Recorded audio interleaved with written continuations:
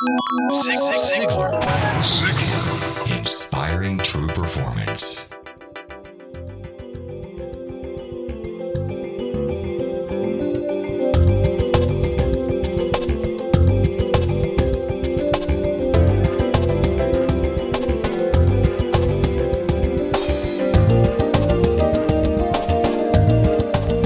Hello there, and welcome to the Ziglar Inspire podcast from Ziglar.com.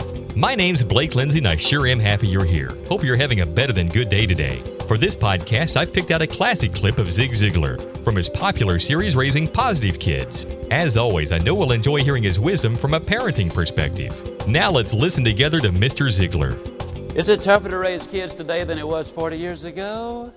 I'll let you be the judge. In 1940, the top offenses in public schools were as follows: running in hallways, chewing gum, wearing improper clothing, which included leaving your shirt tail out, making noise, and not putting paper in the wastebasket. Those were the top offenses in our public school in 1940. What is it, 1980? In the public schools, not in order of occurrence, but here they are: robbery, assault, personal theft, burglary, drug abuse, arson, bombings, alcohol abuse, carrying weapons, absenteeism, vandalism, murder, and extortion. 12 of these are felonies. You see, I would be unrealistic if I were to say to you that what my mother did was no more difficult than what you're doing today, because that simply is not true. We have more opportunities, but we also have more challenges. Well, I'm going to interrupt myself again. I'm back in the studio, and I want to briefly elaborate on some negatives which concern me deeply. Now, major problems in our society today include television, some of the music, drugs, and pornography. Much of the input through television and music our kids are listening to today is absolutely absurd. And remember, our input definitely does influence our output. So, what's the solution? Let me encourage you on one thing: to take your son or daughter to the local music store and get a copy of the top 20 songs currently being played in rock, punk rock, and country and western. I challenge you to read with your child the lyrics and then chat with your child about the possible impact this has in their minds. These songs, parents, literally advocate everything from premarital and extramarital sex to incest, homosexuality, sadomasochism, and even suicide. Now, don't take my word for it. Go and find out for yourself.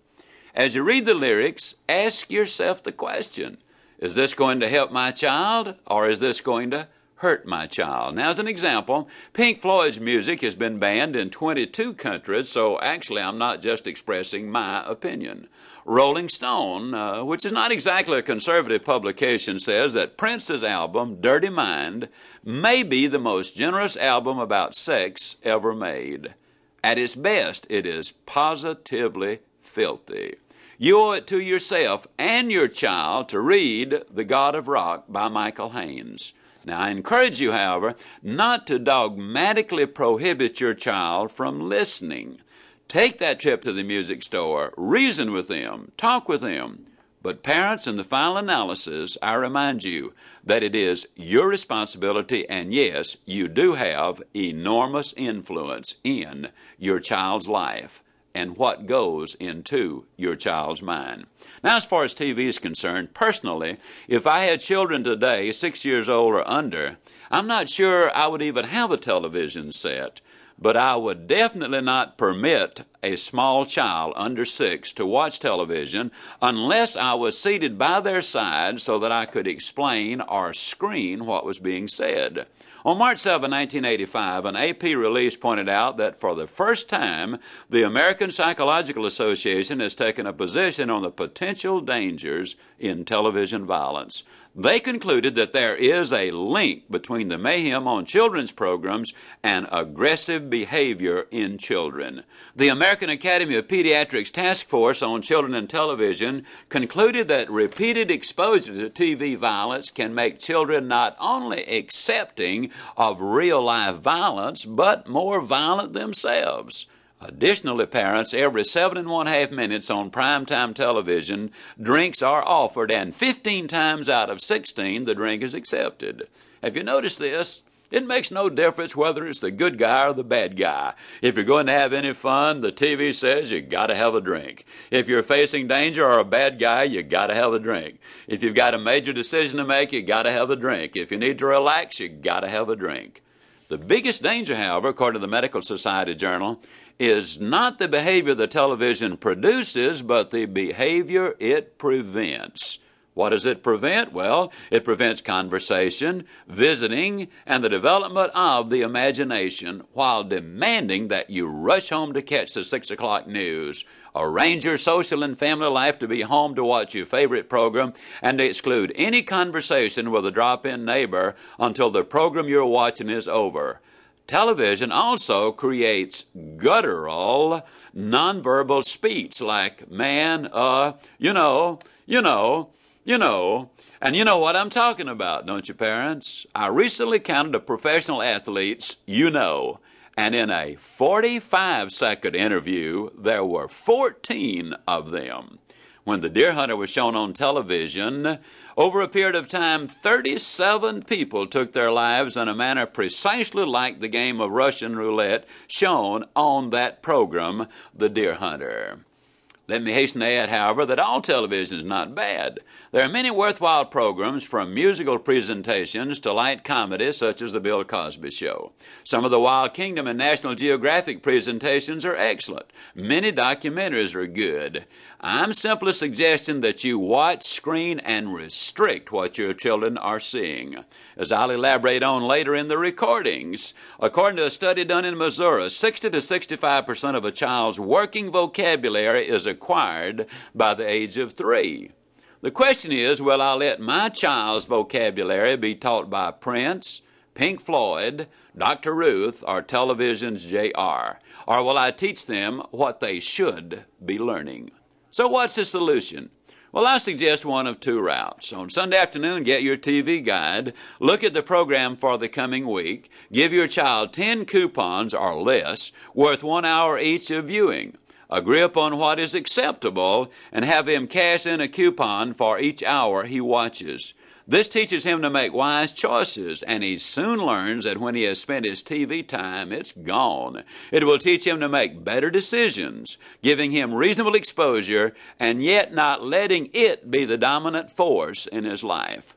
Now, the same approach, but with a different twist, is this. Use cash instead of coupons. Now, this is one of the things that's going to require a considerable amount of discipline on your part, but as I've said, and will say again, raising positive kids is not easy.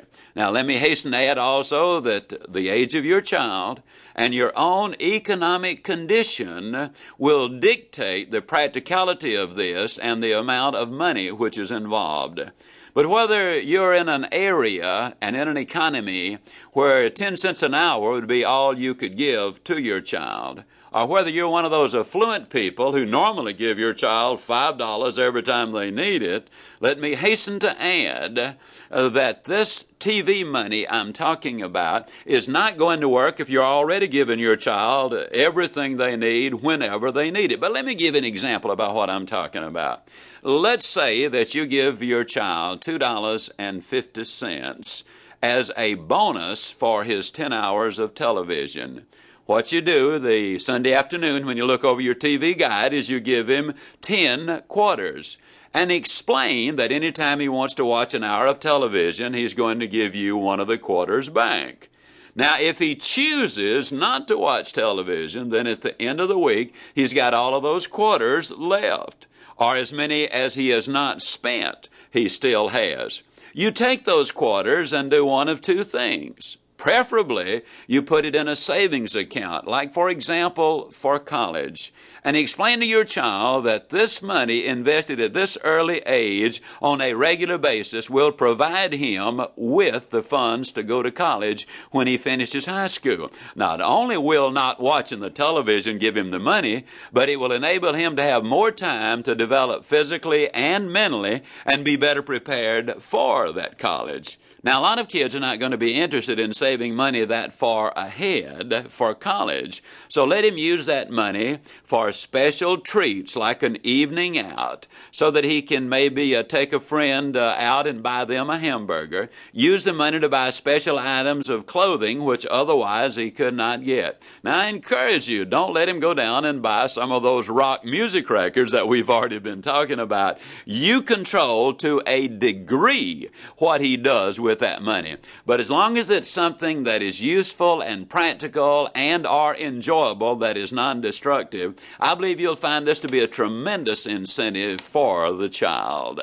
Now, Henry Blanchard, the head of the faculty at Timberland Park Schools in Phoenixville, Pennsylvania, says that there should be no TV for youngsters through the first grade. Children in the second grade and above are urged to stay away from TV on school nights, and they restrict weekend viewing to no more than 3 or 4 hours. He points out that you can observe the effect with some youngsters almost immediately. 3 days after they turn off the set, you see marked improvement in their behavior. I certainly hope that you'll take away from this podcast a few good ideas of how you can raise positive kids in our world today. Hey, if you enjoy this Inspire podcast from Ziglar.com, please tell a friend. I'm Blake Lindsay, and I look forward to being back with you next week with another inspiring podcast from Zig Ziglar on Ziglar.com. Zig Ziglar.